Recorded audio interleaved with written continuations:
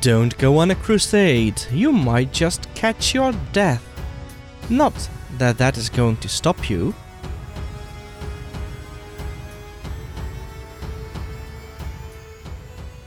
Wanting to suck your blood.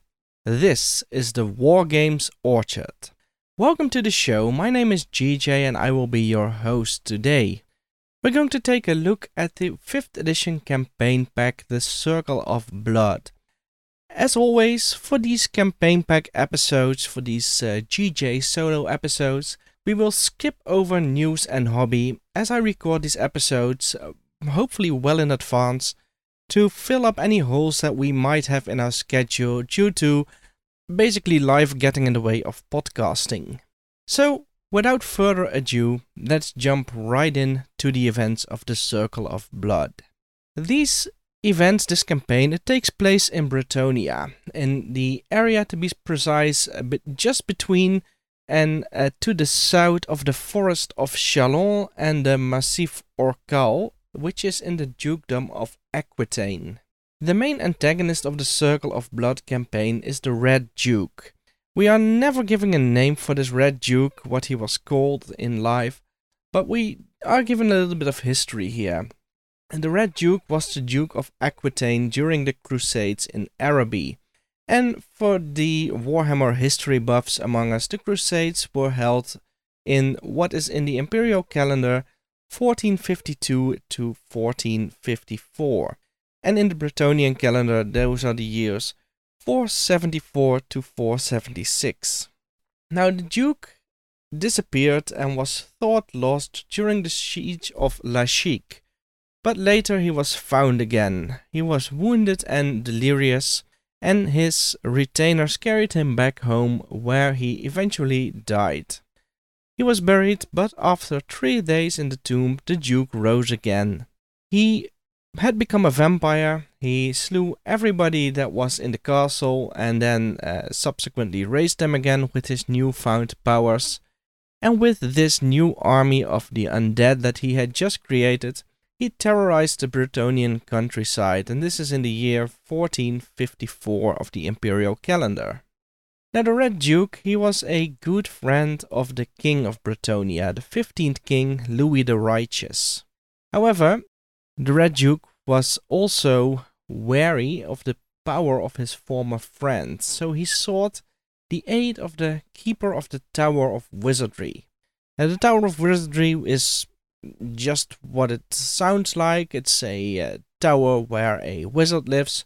It has always been kept by a Grail damsel, and the Tower of Wizardry, the Keeper of the Tower, was Isabeau. The Red Duke, he sought to obtain Isabeau as his ally, and together with her aid, they would defeat the King of Bretonnia and make Bretonnia into an undead realm, which is basically what he wanted to do.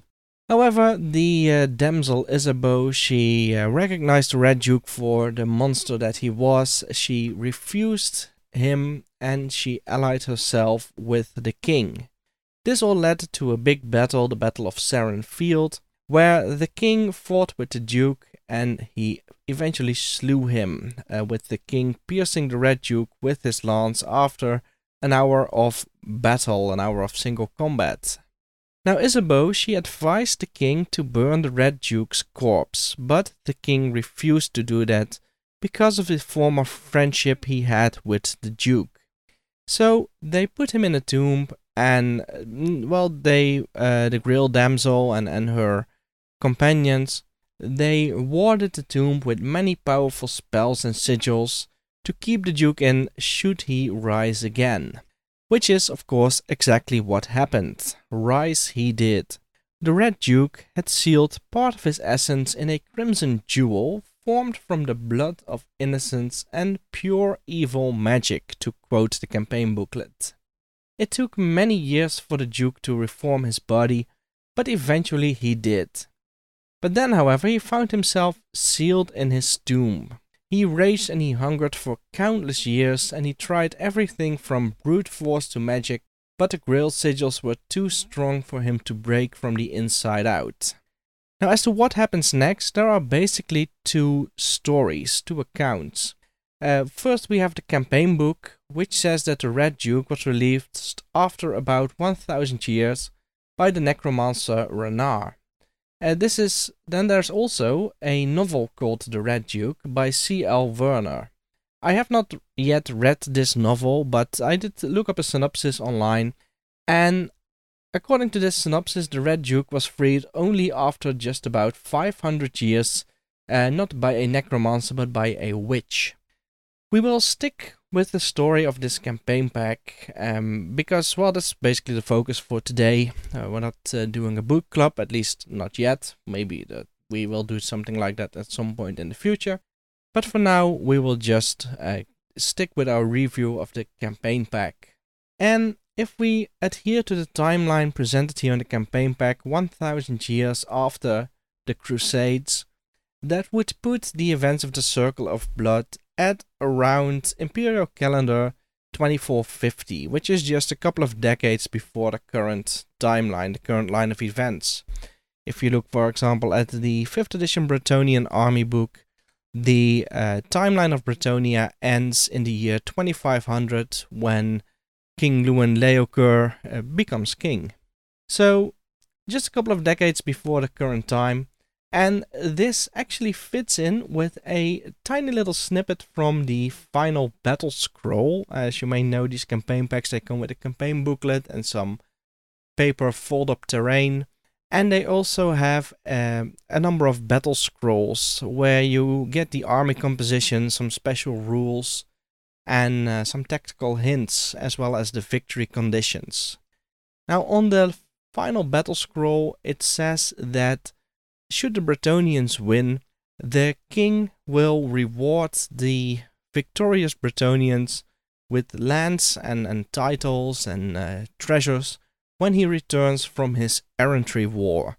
And the errantry wars lasted from 2420 to 2488 in the imperial calendar.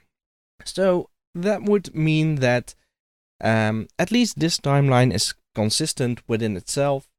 The events of the Red Duke, the events of the Circle of Blood, happening about 1000 years after the Crusades, so in the early part of the second half of the 25th century. That's about as close as we can get. Now, this campaign pack starts with the story that the Red Duke is raised again by Renard the Necromancer. Renard raises the Red Duke. He is a starting necromancer and he thinks he can control the Red Duke, make him do his bidding. This is of course not the case. The Red Duke is much more powerful than this puny little necromancer. But the Red Duke does see Renard's worth, so he allies himself with the necromancer, at least for the time being. Renard the necromancer raises the Red Duke. He opens his tomb. Of course he doesn't raise him because the Red Duke had already raised himself. But the Red Duke then goes on to create a new undead army, and he attacks Bretonnia once again. Contrary to the previous two campaign packs we discussed, the Idol of Gork and the Grudge of Drong, the campaigns in the scenarios in this campaign are not sequential. The first three happen more or less simultaneously. And the reason for this is that the Red Duke sends out three forces at the same time. He sends his necromancer Renard to a nearby village to raise some undead heroes for him to join the cause. He enlists the help of a banshee which he sends to the Tower of Wizardry, and he gets his white captain, the Black Knight, which is not Batman, I can tell you. The Black Knight, he sends this to an important bridge across the river Morceau, which is written in French, but now that I say it out loud, it's just, Morceau. I love how they made some of these names up. The final battle happens after these three, and that will take place once again at Sarum Fields, the same place where the Red Duke was defeated the first time around. So let's take a look at these scenarios. The first scenario is called Night Battle at Marcal. Marcal is a tiny little village that lies, well, basically on the route from the Red Duke's keep to the castle of the Duke of Aquitaine. And at Marcal there's a graveyard, and this graveyard contains the bodies of some fallen heroes. The goal for the necromancer is to raise these dead and to have them join the Red Duke's final army. However, Marcal is not without help, because there is a Grail Knight, the resident Grail Knight. He is known as the Holy Knight, not the same as the Christmas Carol, but the Holy Knight with a K. He resides in the chapel Serene, and he receives a vision from the Lady of the Lake that the undead host is approaching. So this Holy Knight, he rallies the villagers to defend the graveyard. The battlefield, it contains a couple of hills, and in the center of the battlefield is the graveyard. There is a tomb, a mausoleum included within the Circle of Blood campaign pack, as well as 3 tombstones. And this mausoleum and the tombstones are set up in a square 18 by 18 inches, with the exact center of the square in the center of the battlefield. Now, that is going to be your Bretonian deployment zone. Along one of the longer table edges, you get the undead deployment zone, which is 6 inches from the edge of the board inward and 9 inches away from the Bretonian battle zone. There are also 2 flanking zones, which are 12 inches into the battlefield. And, like I said, a couple of hills, 2 forests, and that's going to be your battlefield. In this battle, the Bretonians, they get, due to the vision of the Grail Knight, they get the chance to deploy first, and then the undead are deployed. Your Bretonian force may have a separate little flanking force that arrives, according to the booklet, following the rules of the flank attack scenario. And I have to look up the flank attack scenario in the 5th edition battle book. It says that these forces, they arrive in turn 3 and the remaining moves sub-phase, and you can deploy them no more than 2 ranks of cavalry deep.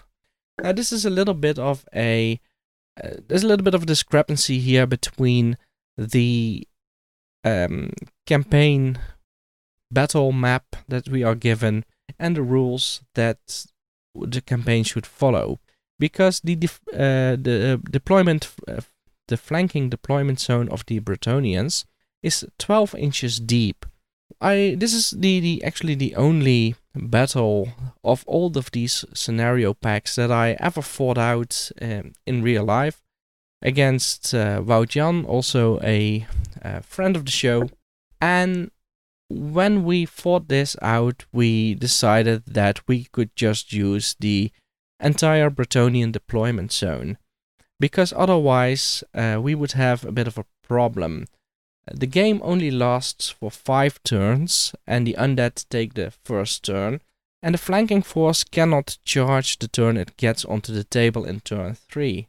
So if you were going to get the most of this, you would have your flanking force, your Bretonian knights, you would have them deployed in 2 ranks, and then you would need to spend a turn reforming them into a lance formation, and then for the final turn you might get to charge, or you might not, depending on the vision, the night vision that you get.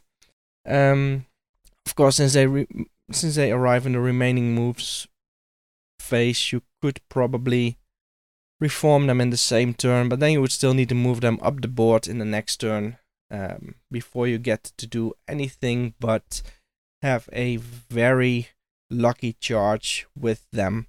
So I think that, going by the spirit of the scenario, you could probably move your unit up on the board using the whole 12 inches of that deployment zone.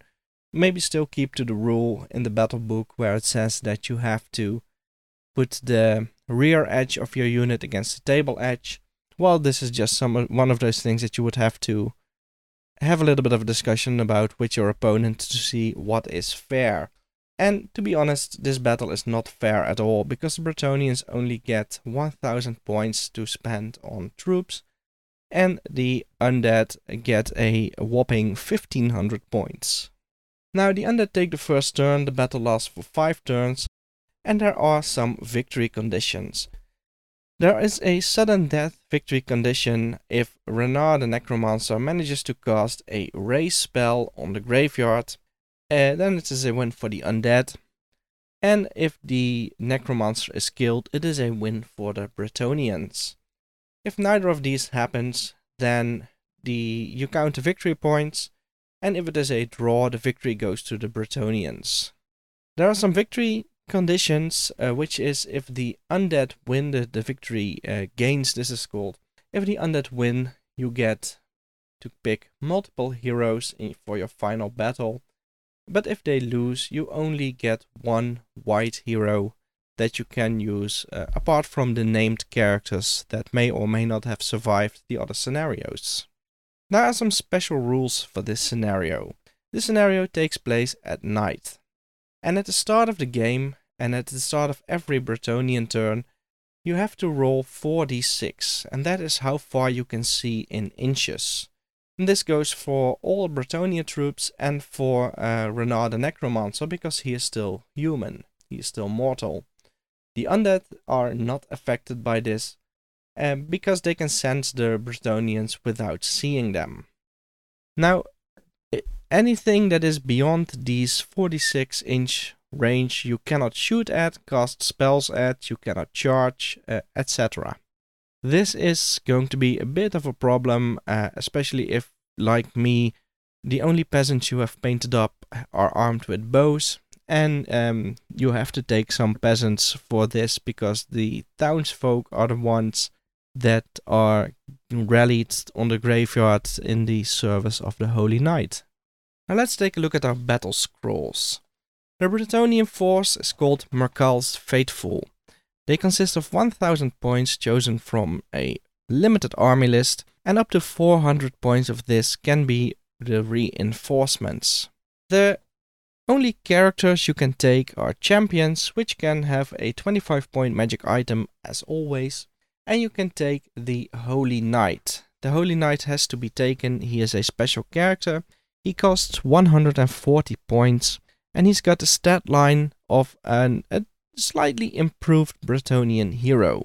He's got movement 4, web skill 5, ballistic skill 5, strength 4, toughness 4, 2 wounds, initiative 5, 3 attacks, and a leadership of 9, which is the profile of a Bretonnian knight hero, but he has an extra point of leadership. The Holy Knight has a hand weapon, heavy armor, and a shield, and he is on foot, giving him a 4+ armor save. He's got the magic item Righteous Fury, which is a magical hammer charged with a celestial power. Any undead model struck with the hammer will be wounded automatically. Against living opponents, such as the Necromancer, which is the only living opponent you can get, I believe. Maybe ghouls as well. Against living opponents, the hammer has no special effect, and it works just like a normal hand weapon. The Holy Knight has 2 knightly virtues. He is a Grail Knight, so he has the Grail virtue, which makes him immune to psychology, and he also has the virtue of utter serenity. This is a virtue you won't find in the Bretonnian army book. It is a special virtue that only this knight has. It is only a knight of the Holy Order that can have this virtue, and since the Holy Knight is the last of them, this virtue is unique to him. How convenient. As long as the Holy Knight is alive, no necromantic spell may be cast against him or any target within 6 inches. This is very good because to win this scenario, Renard the Necromancer has to cast a Raise Dead spell on the graveyard. So if you put the Holy Knight in somewhere in the middle of that, then he probably covers most of the graveyard, most of the tombstones. That was the way that we played it. And if you do that, then the Raise Dead spells that the Necromancer take cannot be cast on the tombstones, so he cannot win this scenario. Unless, of course, he wins by victory points or by defeating the Holy Knight and then casting that Raise spell. Furthermore, apart from these characters, you can have for your regiments 0 to 1 units of squires, but you can only have a unit of squires if you also take a unit of knight errants. And squires are your basically your scouting, skirmishing bowmen. You can have any number of bowmen, you can have any number of men-at-arms, and for your reinforcements you can take 0 to 1 mounted squires and 0 to 1 knights errant. And if you wish, the knights errants may take the errantry banner. This is the only magic item, the only magic banner you can give to any of your units. Now for those of you who wish to know, the errantry banner says that the enemy may not stand and shoot against the unit of knights carrying this banner. Now you may wonder, why would you take this banner against undead? Well, remember, this is the 4th edition undead army book that we are talking about, not the vampire counts book. And in the 4th edition undead army book, before the undead were split into vampires and tomb kings, or what would later be the tomb kings, undead could take, for example, skeleton bowmen. So it is quite possible to have a unit of something that can perform a stand and shoot charge reaction. Plus the banner is only 5 points, so, well, you can argue 5 points might be a lot on a 400 point maximum that you can spend. On the other hand, for 5 points you can not get another knight or a mounted squire, so why not? Now for the undead, you get a little bit more points to spend. You got 1500 points to spend on the undead raiders, led by Renard the Necromancer. Renard is a Necromancer champion, a level 2 Necromancer. He's got the stat line of a level 2 Necromancer. He costs 188 points. He's got a movement of 4, weapon skill and ballistic skill of 5, strength 4, toughness 3, 2 wounds, initiative 4, 3 attacks and a leadership of 9. He's only got a hand weapon, he is not mounted, so he's got no save whatsoever. He carries the legendary Cursed Book, and this is the reason why Renard fell from grace and began his study of the dark art of necromancy. It radiates an aura of pure evil and dread. Any living creatures within 6 inches of the bearer suffer a -1 penalty to their 2-hit and shooting rolls. This is an additional penalty that would make it a little bit more difficult even for the Bretonnians. When you finally can see the undead, when they are close enough to shoot, then you have to deal with this -1 to hit. Renard is a Necromancer champion and therefore he has 2 spells which he must take from the Necromantic Magic lore.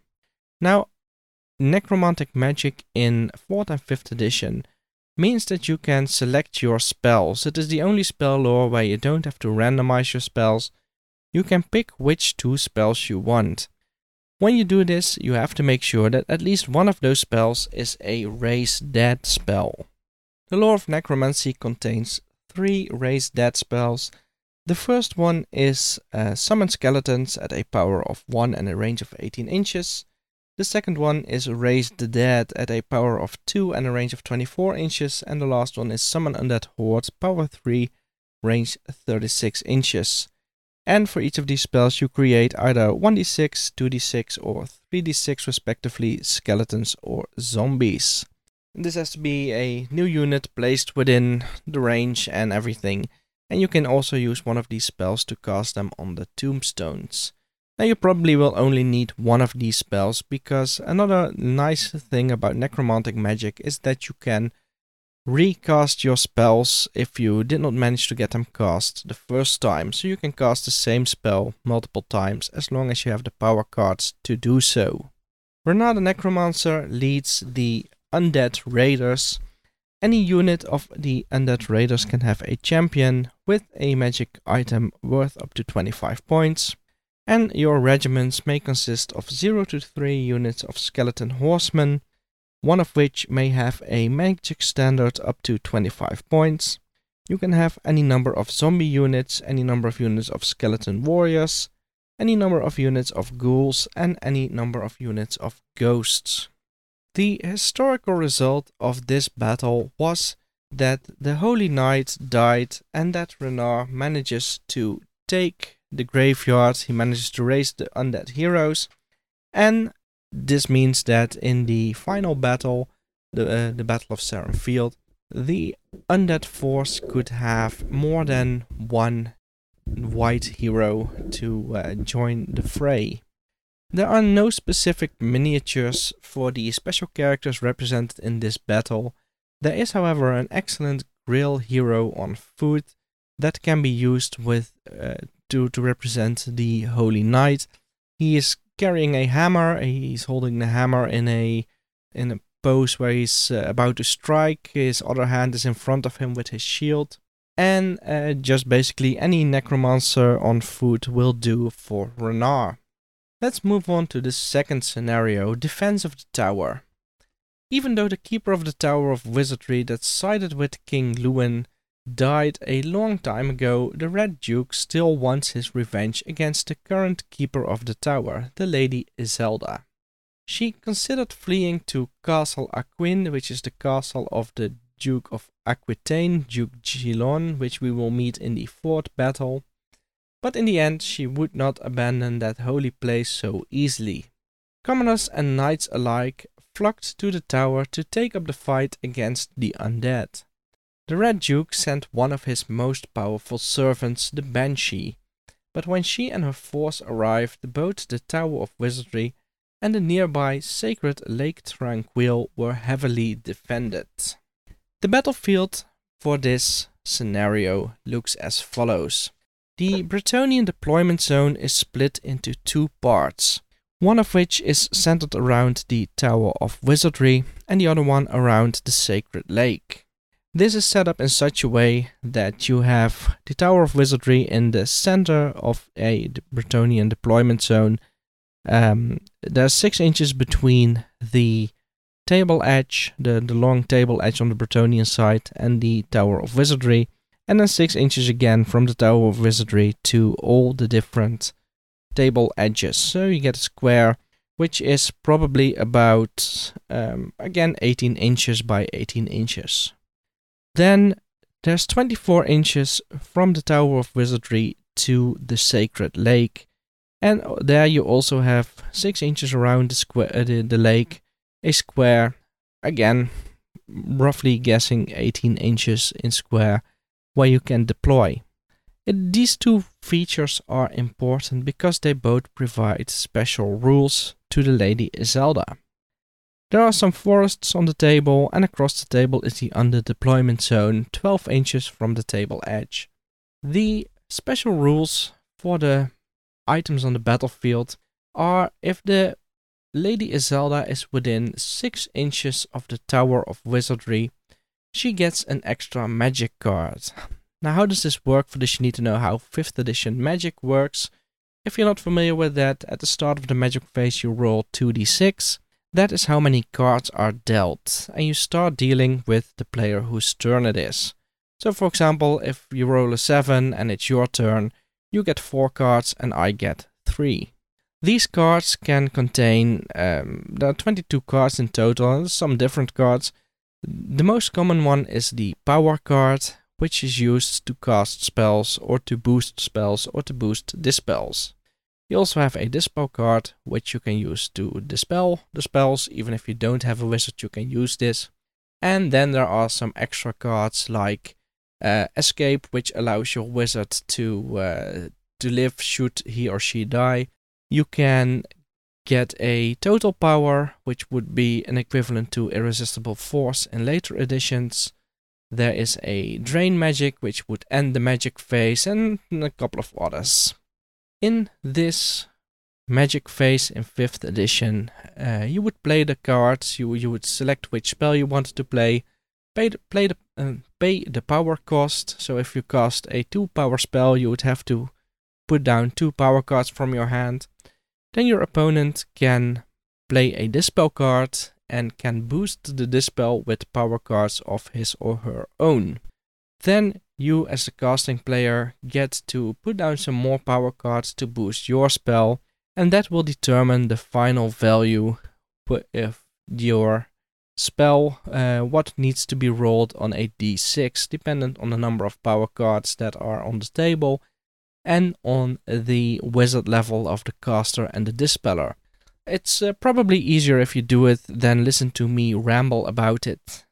Now in this scenario you also have the Blessed Lake, and if Iselda is within 6 inches of the Blessed Lake, she and any unit she is with are immune to psychology.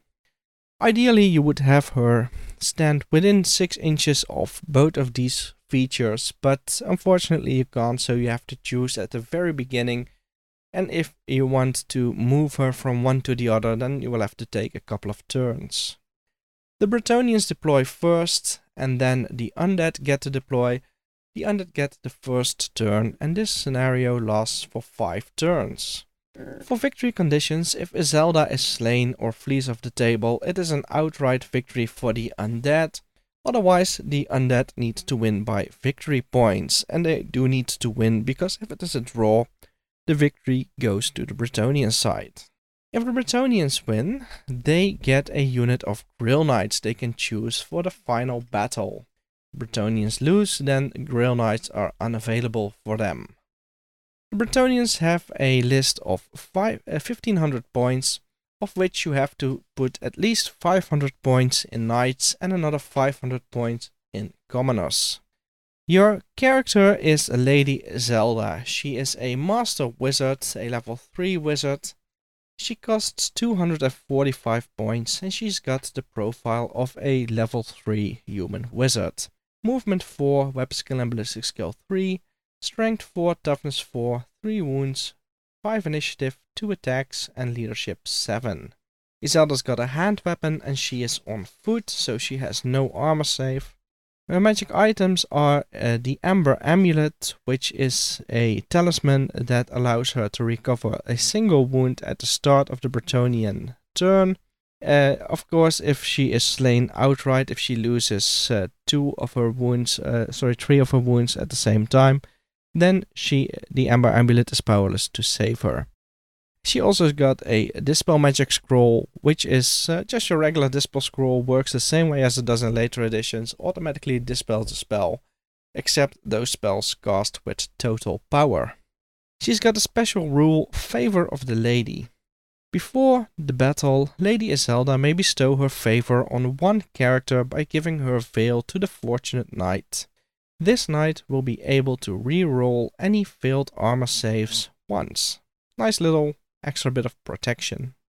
And the way this is written, I think it means that you can do this every time. This is not a one-use only thing, because it says any failed armor save, it may be re-rolled once. I think this is just a little bit of a roundabout way of saying you cannot re-roll a re-roll, which is sort of what's always been a theme in Warhammer as far as I know.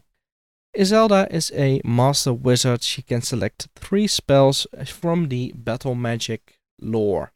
Apart from Iselda, you can have champions. Each champion can have a single magic item worth up to 25 points. For your regiments, you may select 0 to 1 units of Grail Knights, which can have a magic banner up to 75 points. 0 to 1 unit of Questing Knights, which can have a magic banner worth up to 25 points. 0 to 1 units of Knight Errant, which cannot have a banner at all, at least not a magic banner. Any number of men-at-arms, bowmen, and squires. The undead also have a list of 1500 points, and this list is led by the Banshee. Now, the Banshee is a character that we have not yet seen in 4th edition. It is a not in the 4th edition army book. I was surprised to find out Banshees only get in the you will only get Banshees for the first time in the 5th edition Vampire Counts army book, and they are way different than the special character, the Banshee, that is on this battle scroll. The Banshee costs 155 points. She's got a movement of 6, weapon skill 4, ballistic skill 0, strength and toughness 4, 3 wounds, initiative 4, 2 attacks, and a leadership of 8. She's got a sword in hand-to-hand combat and no armor save. The Banshee follows the special rules for a wraith. And a Wraith in 4th edition causes terror. It is ethereal, which means it can move through terrain and it does not suffer any movement penalties for moving across difficult ground or obstacles, stuff like that. It can only not move through living creatures. Wraiths are immune to psychology. They cannot be harmed in hand-to-hand combat except by magical weapons, by spells or by demons, but they can still be beaten by combat resolution. Banshees have a chill attack, or Wraiths I should say have a chill attack, which means that any victim that takes a wound from a Wraith gets a -1 to hit in combat for the rest of the game. So if you take multiple wounds, this stacks. And Wraiths are destroyed when they fail their break test. However, if they lose combat but they don't fail their break test, the opponent must also make a break test, which means that if you have a fight against a Wraith and you win combat but you do not destroy the Wraith outright, you have to take a break test even though you won combat, and this can cause you to flee. A nice little aspect to represent the terror the Banshee causes. The Banshee has a rule called Fly, which means that she can fly just like any creature can in 5th edition. This is a 24-inch fly move. The only exception is that she cannot fly high, which was a rule in 5th edition that allowed you to just lift your character from the table and have it return at any point on the battlefield in the next turn. Really great for terror-causing creatures that could just suddenly drop down in the middle of a low leadership army and cause lots of panic and make the army break and flee before the battle actually begun.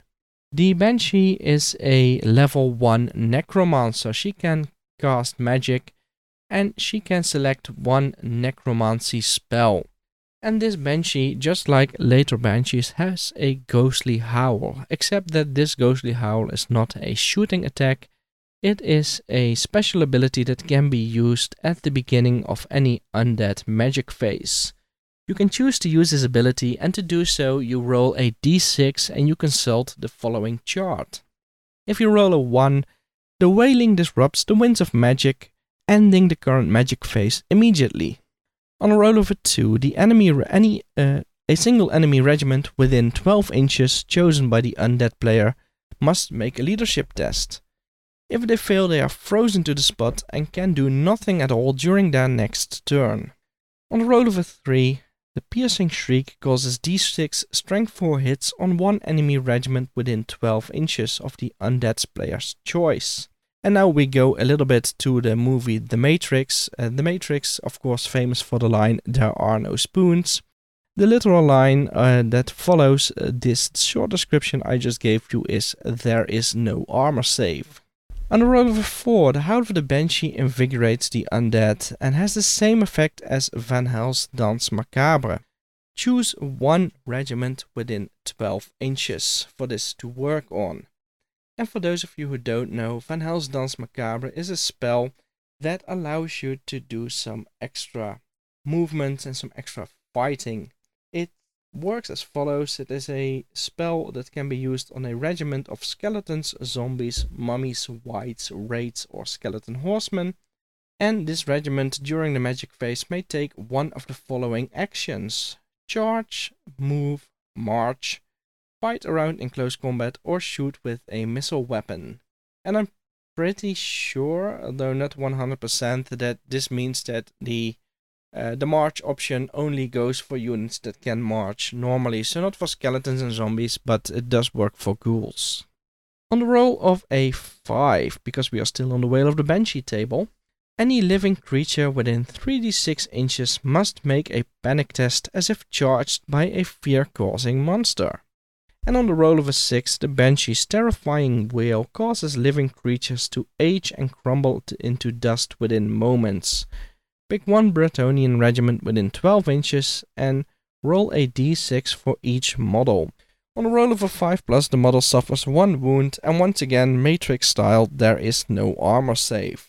This is, most of these are very situational. They are short range, 12 inches or 3d6 inches. It can go very wrong if you roll a 1 and it will end your own magic phase. Then again, if you don't really have too many power cards or magic cards, then ending the magic phase might not be such a bad idea. The Wail of the Banshee, very nice special rule for this scenario. Apart from the Banshee, you can have a unit champion with the standard magic item of 25 points. You can have for your regiments 0 to 1 units of mounted wights that can carry a magic standard worth up to 50 points. And your mounted wights are what you could probably in later editions see as the Black Knights. You can have any number of skeleton horsemen, and one regiment may carry a magic standard worth up to 75 points. You can include any number of carrion, and these are the cute chicken pterodactyl terriers with the cute little raids on top, not the murder vultures from the Tomb Kings, although of course if you do use the models for the Tomb Kings ones, I don't think many people would have a problem with that. You can have any number of ghouls, and you can have 0 to 3 skeleton chariots, one of which may have a magic standard worth up to 50 points. For monsters, you can select bat swarms. The Red Duke has summoned countless bats, and their great numbers now block out the rays of the sun. Your army may include any number of bat swarms at a reduced cost of 50 points each. Normally, these swarms would cost you 100 points per base. However, the Red Duke can summon so many that they are cheaper, which is just your regular supply and demand economy at work in the Warhammer world. If the undead manage to get the victory, the Tower of Wizardry is razed to the ground, and the forces of southern Aquitaine will be destroyed. So the Bretonnians cannot have the Grail Knights that were defending the tower. Simultaneous to these two battles, another battle is happening, which is the race for the bridge, the third scenario. Refugees from the border villages flock to Castle Aquin, so Duke Gilon gathers his armies. His son, Sir Richmond, was on a pilgrimage to the Grail Chapel in Couronne, where he got a dream about his home being attacked by the undead. He understood this to be a vision of the Lady of the Lake, and he immediately returned to his father's castle. Sir Richmond comes up with a plan to thwart the undead, to destroy the bridge over the river Morceau, so the Red Duke's forces have to go the long way around. This allows Duke Gilon some time to gather troops for the final clash. Richmond gathers some volunteers and some sappers, and he forced marches them to the bridge. The Red Duke, on the other hand, sends his captain, the Dark Knight, to secure the bridge. The undead arrive just when the Bretonnians are about to cross the bridge, just when they are crossing the bridge. This third scenario, the race for the bridge, has a rather interesting deployment zone. The undead deploy on the short table edge. On the opposite table edge, 24 inches from either side in the corner, 24 inches by 24 inches, there is a square, and that's going to be your Bretonnian deployment zone. This Bretonnian deployment zone is bisected by a river that runs from the long edge to the short edge, so this square is sort of cut in half diagonally. And across the square, across the river, is a bridge that was also included in the campaign pack. Now, the Bretonnian deployment zone is divided into two halves. You have your regular Bretonnian deployment zone, which is in the very corner of the board between the corner of the board and the river, and the Bretonnian advanced deployment zone, which is across the bridge, so between the undead forces and the river. And you can set up your Bretonnians in either of these deployment zones, but that has some special rules. Because before your deployment begins, the Bretonnian player has to nominate which of his regiments performed a forced march. And then you have to roll a dice for each of those units, and that will determine what happens and where they can deploy. On the roll of a 1, the regiment's horses are exhausted, so it misses the first turn of the battle. Also, one member of the regiment, but not a character, is lost due to overexertion. Remove one model from the regiment and the rest arrive on turn 2 in the Bretonnian deployment zone, which is on the far side of the bridge from the undead's point of view. On a roll of a 2, you get exhausted.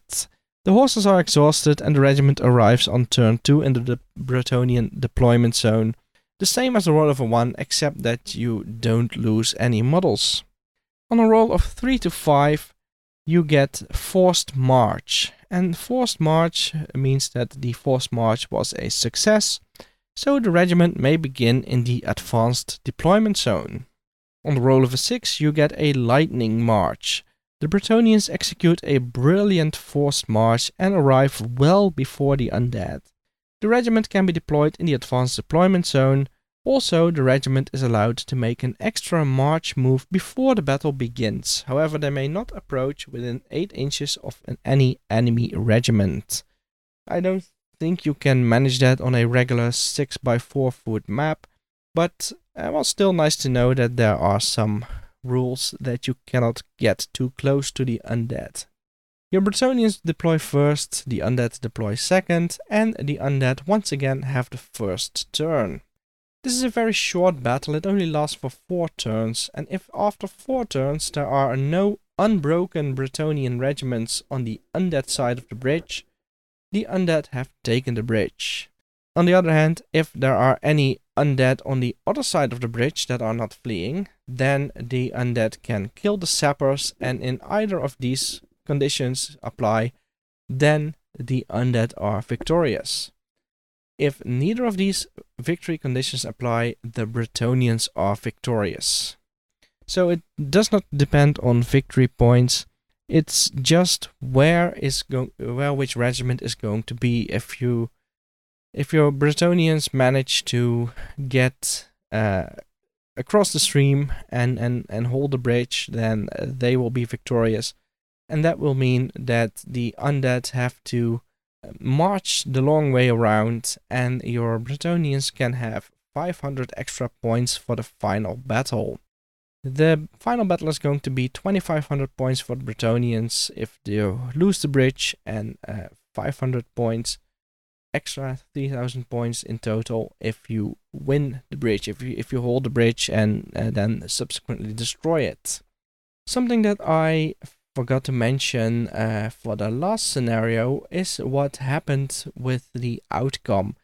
The historical outcome for the second scenario was that the undead won the battle, Iselda was cut down, and this is very beautiful. It is said that fleur-de-lis flowers grow at the place where she died to this very day. This third scenario was going to end in a victory for the Bretonnians. They managed to hold off the undead, so the undead had to march the long way around, giving Duke Gillon time to rally more troops to his banner. The armies that fought in this battle are 1500 points for the Bretonnians, and the Bretonnians are led by Sir Richmond. He is a Bretonnian hero. He costs 150 points. He's got a movement of 4, weapon skill 5, ballistic skill 5, strength and toughness 4, 2 wounds, initiative 5, 3 attacks, and a leadership of 8. He rides a Bretonnian warhorse. He is armed with a sword, a lance, heavy armor, and a shield. And his warhorse is barded, giving him a 2+ armor save.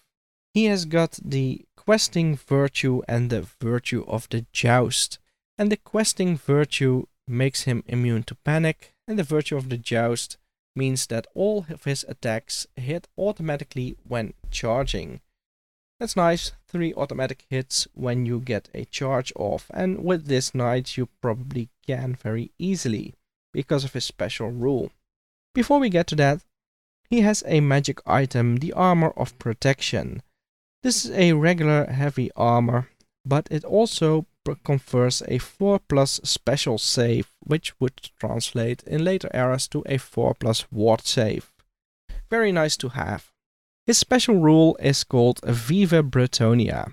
Sir Richmond is determined to win glory in the battlefield, and he will not be put off by a bunch of walking bones.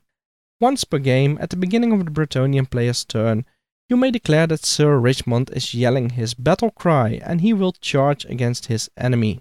Sir Richmond and any regiment with him can make a triple move to engage the enemy instead of the normal double move for charging. And in addition, they are immune to fear and terror for the rest of the turn. So he's just going to eat up those undead, at least that's what he's planning on doing.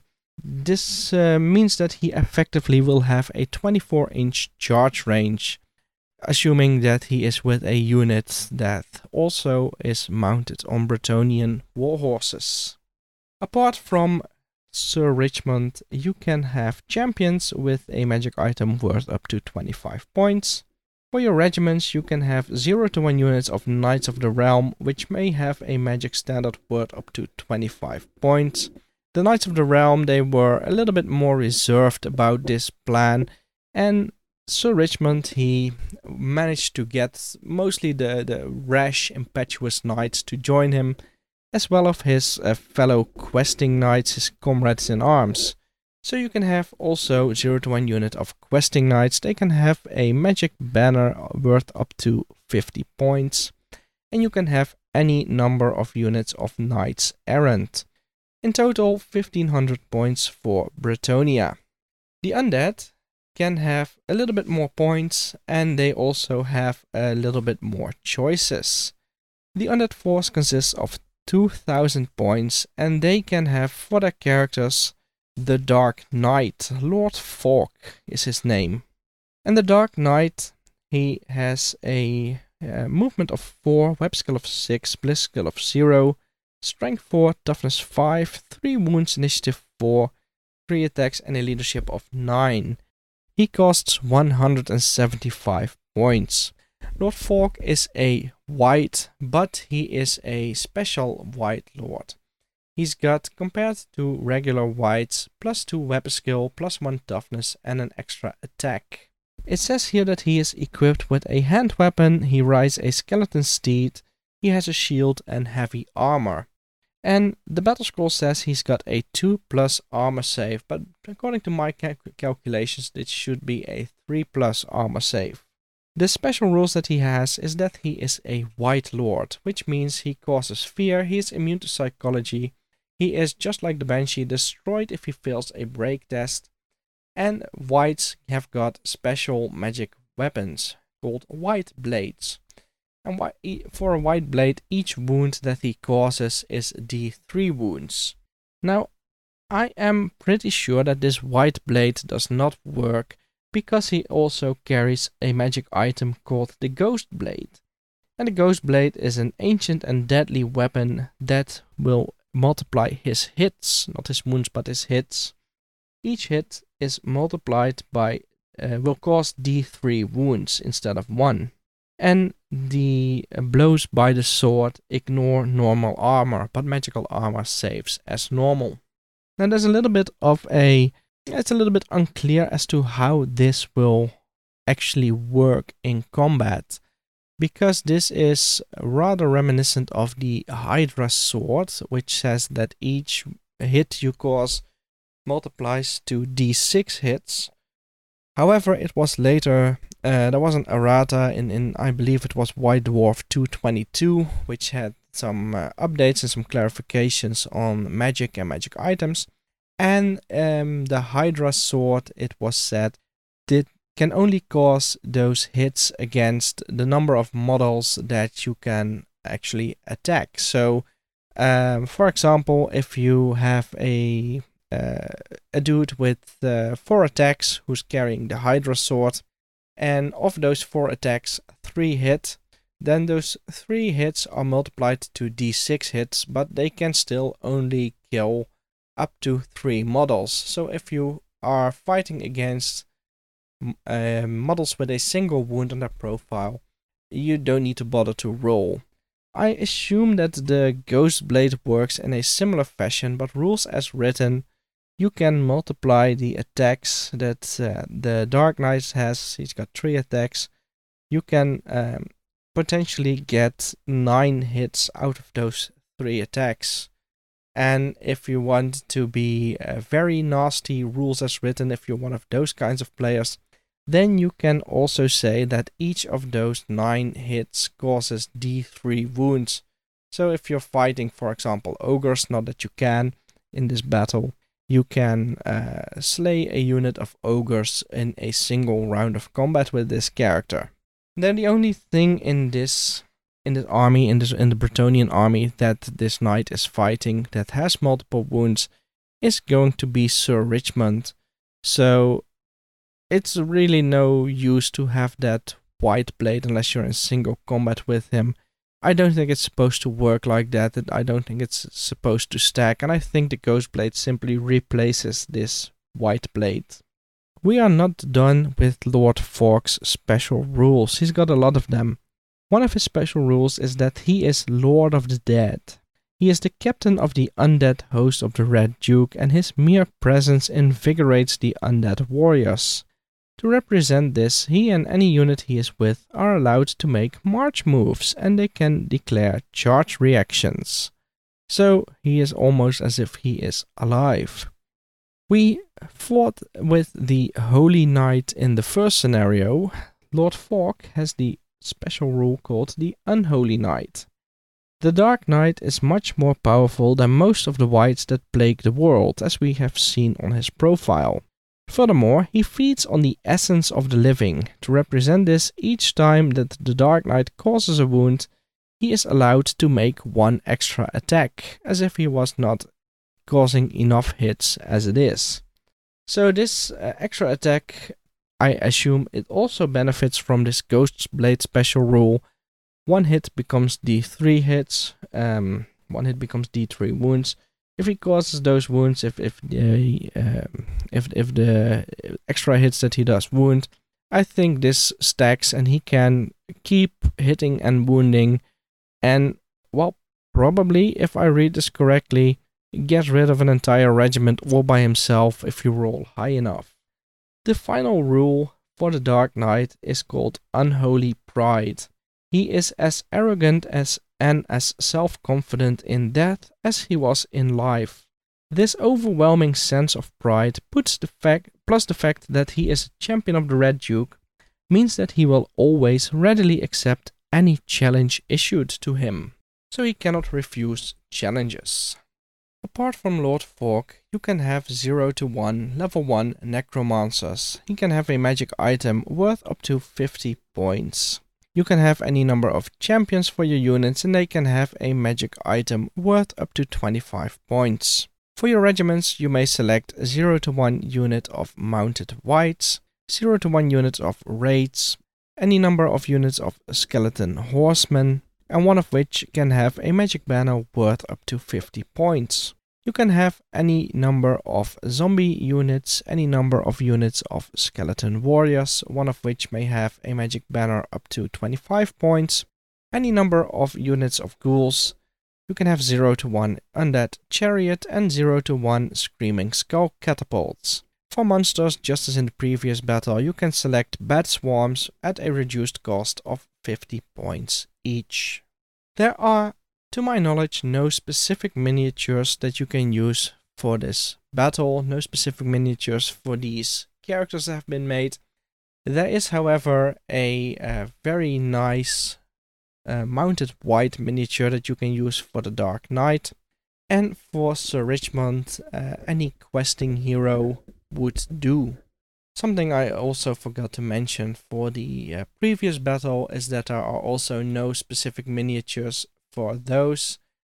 Any damsel on foot will do for Zelda, and there are of course Banshee miniatures. There might even have been a Banshee miniature released at the time of this Circle of Blood campaign pack, but then it was later repurposed for a regular Banshee, and I think it carried over all the way to 6th edition as one of those metal Banshees.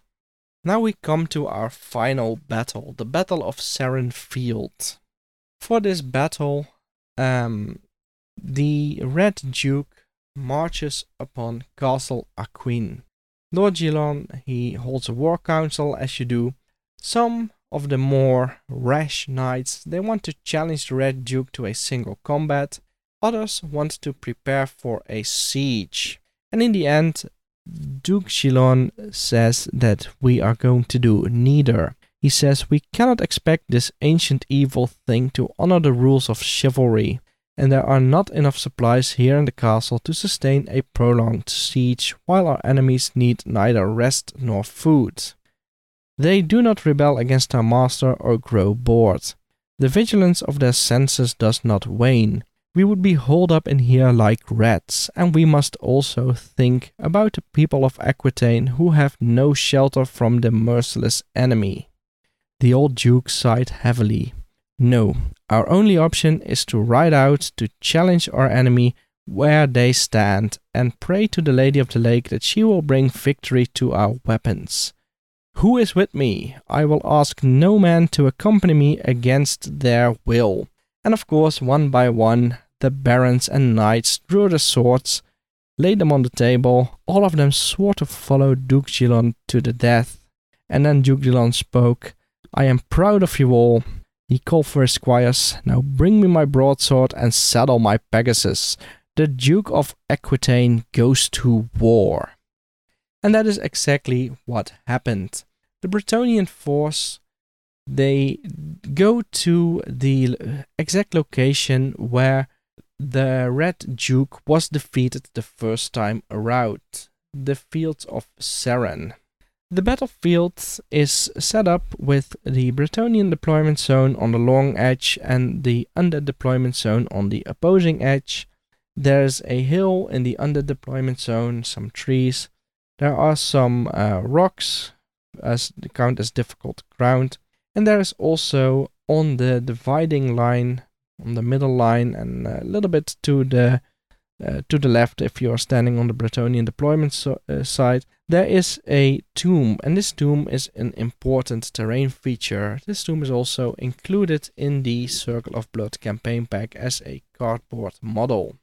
The tomb is the tomb of Duke Galant, which is one of Gilon's ancestors.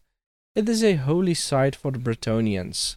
As long as this tomb stands, it disrupts the flow of necromantic and dark magic. After any dispel attempts are made, you may roll a d6, and on a roll of a 4+, the spell fails. The tomb can be destroyed. It's got toughness 7 and 3 wounds. And the Bretonnian knights within 6 inches of the tomb when it is destroyed hate all the undead for the rest of the battle. So the undead player, of course, wants to destroy this tomb, but it is not without repercussions. Because this site that the battle is fought on is an ancient battlefield, any of the raise dead spells, the ones that I mentioned earlier, will give you +1 to their rolls when you're raising skeletons or zombies. For the first time in Circle of Blood history, we are going to have a regular deployment. The undead start by deploying a unit, then the Bretonnians deploy a unit, and then you go back and forth until one army is completely deployed. The other one then deploys his unit, and then the first army, the smallest army, can make a move of up to 4 inches. They can move the same unit multiple times, but you cannot get to within 8 inches of an enemy unit. This is the same rule that we have seen used in the other 2 campaign packs as well for some of the deployments.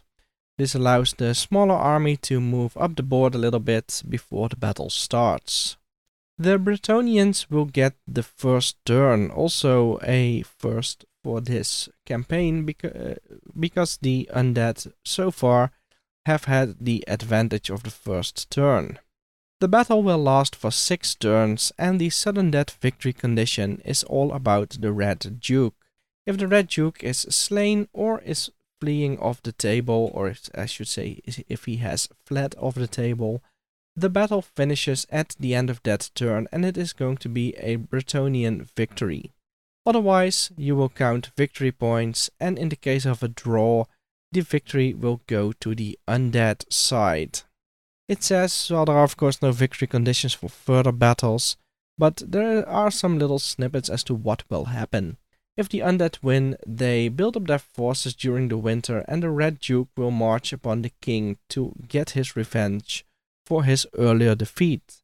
Just with the Tower of Wizardry, it doesn't matter that this is a different king, he will just exact his revenge, and it doesn't really matter who is the exact person he is getting his revenge on. However, if the Bretonnians win, the Red Duke is destroyed, and the king will award the knights with lands and treasures when he returns from the errantry wars as mentioned earlier. Let's go to the battle scrolls.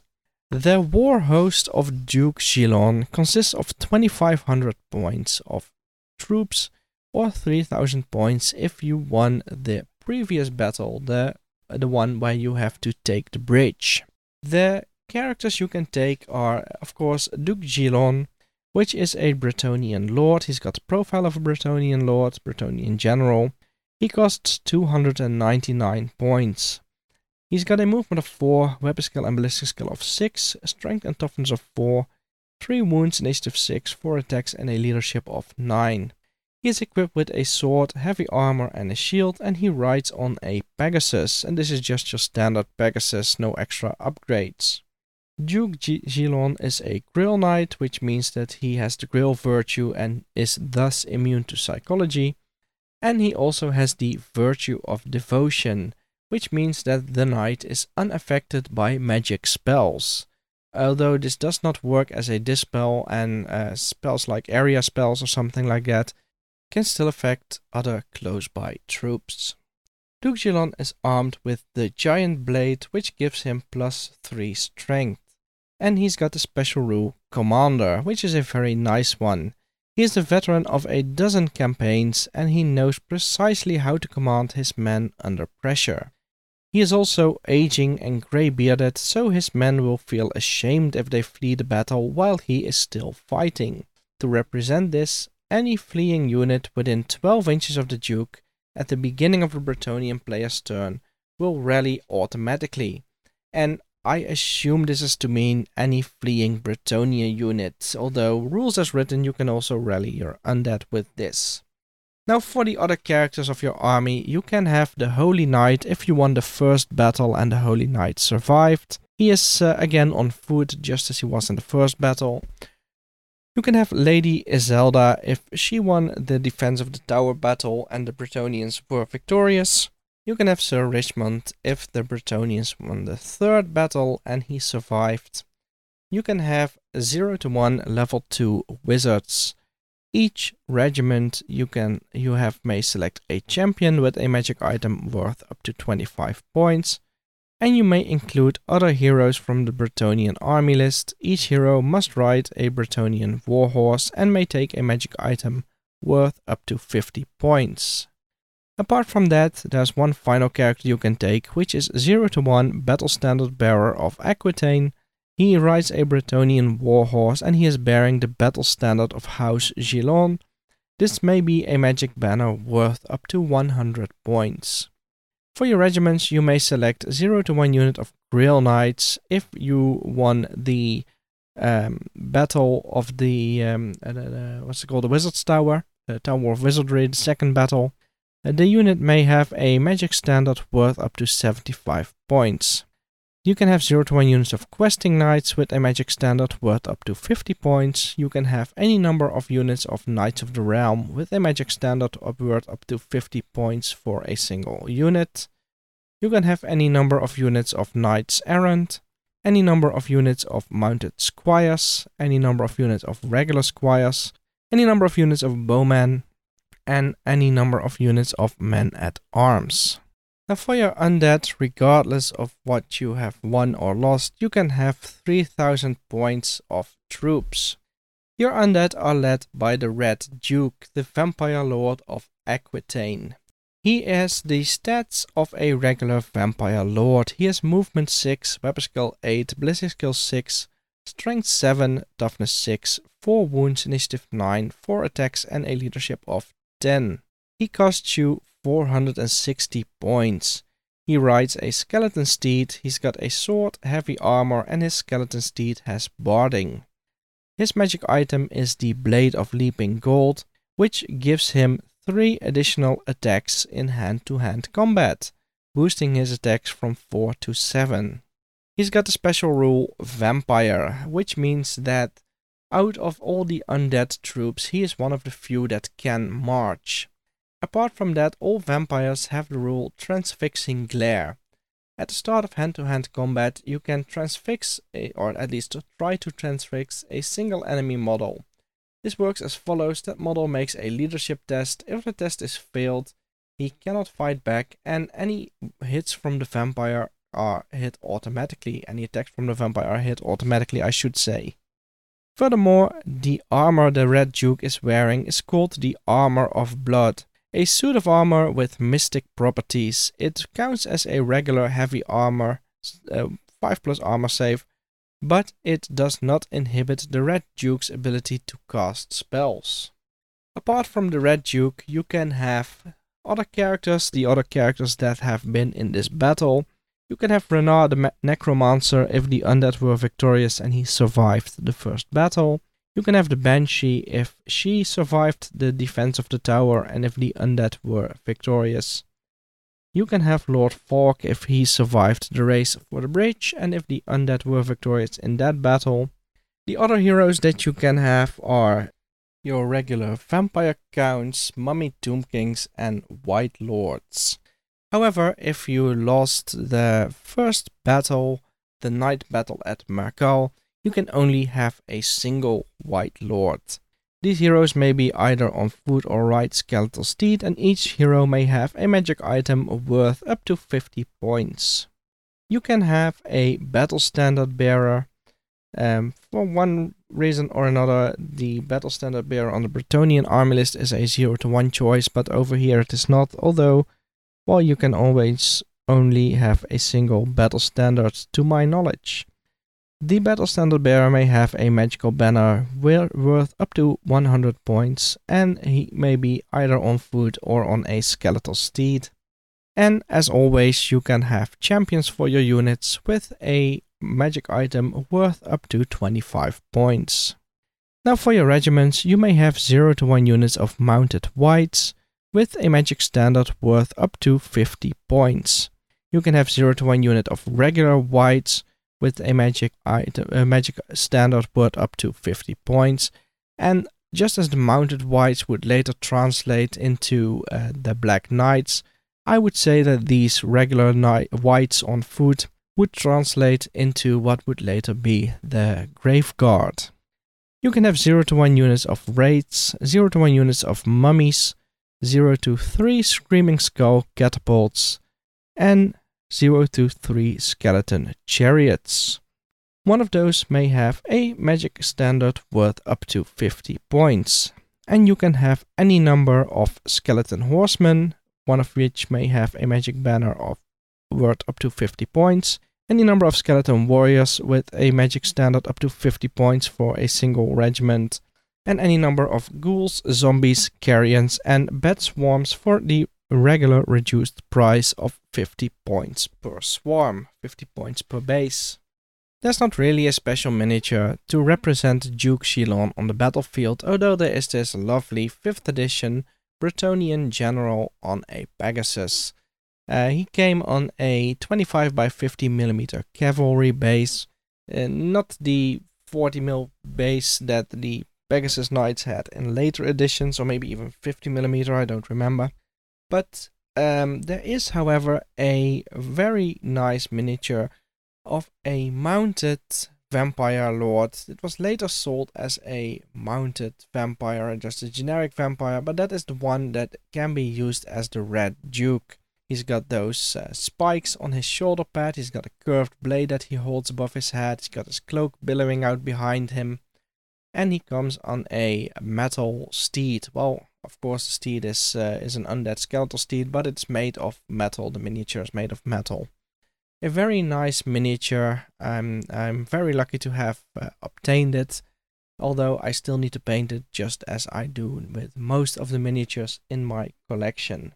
When this battle was fought, according to the history books, what has been compiled in Appendix 1 of this campaign booklet, the Duke Gillon was killed by the vampire, but the Bretonnians nevertheless managed to defeat the undead. The Red Duke was last seen fleeing into the night with the questing knights in hot pursuit. We have almost come to the end of this episode. I do want to draw your attention to the other appendices in this book. Appendix 3 simply contains a random terrain generator should you not wish to use the standard battlefields that have been laid out in this booklet, or if you want to have some more options. This is basically included in just about every campaign pack except, I believe, for the Perilous Quest, the one we are going to discuss on the next GJ solo episode. But the one that I do want to dive into a little bit deeper is the second appendix, which gives you a couple of extra options to fight these battles with different armies. Now, the Circle of Blood takes place in Bretonnia, between Bretonnia and Vampire Counts, but you can also imagine this to be a battle between a vampire of Sylvania and the Empire. Instead of a Red Duke, you would have a Red Count, for example, and the army lists are adjusted to follow suit.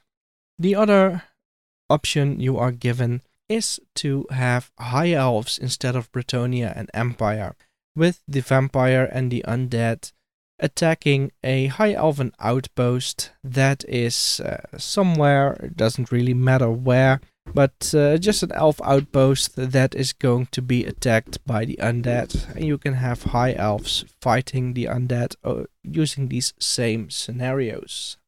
That is going to be it for the Circle of Blood campaign pack.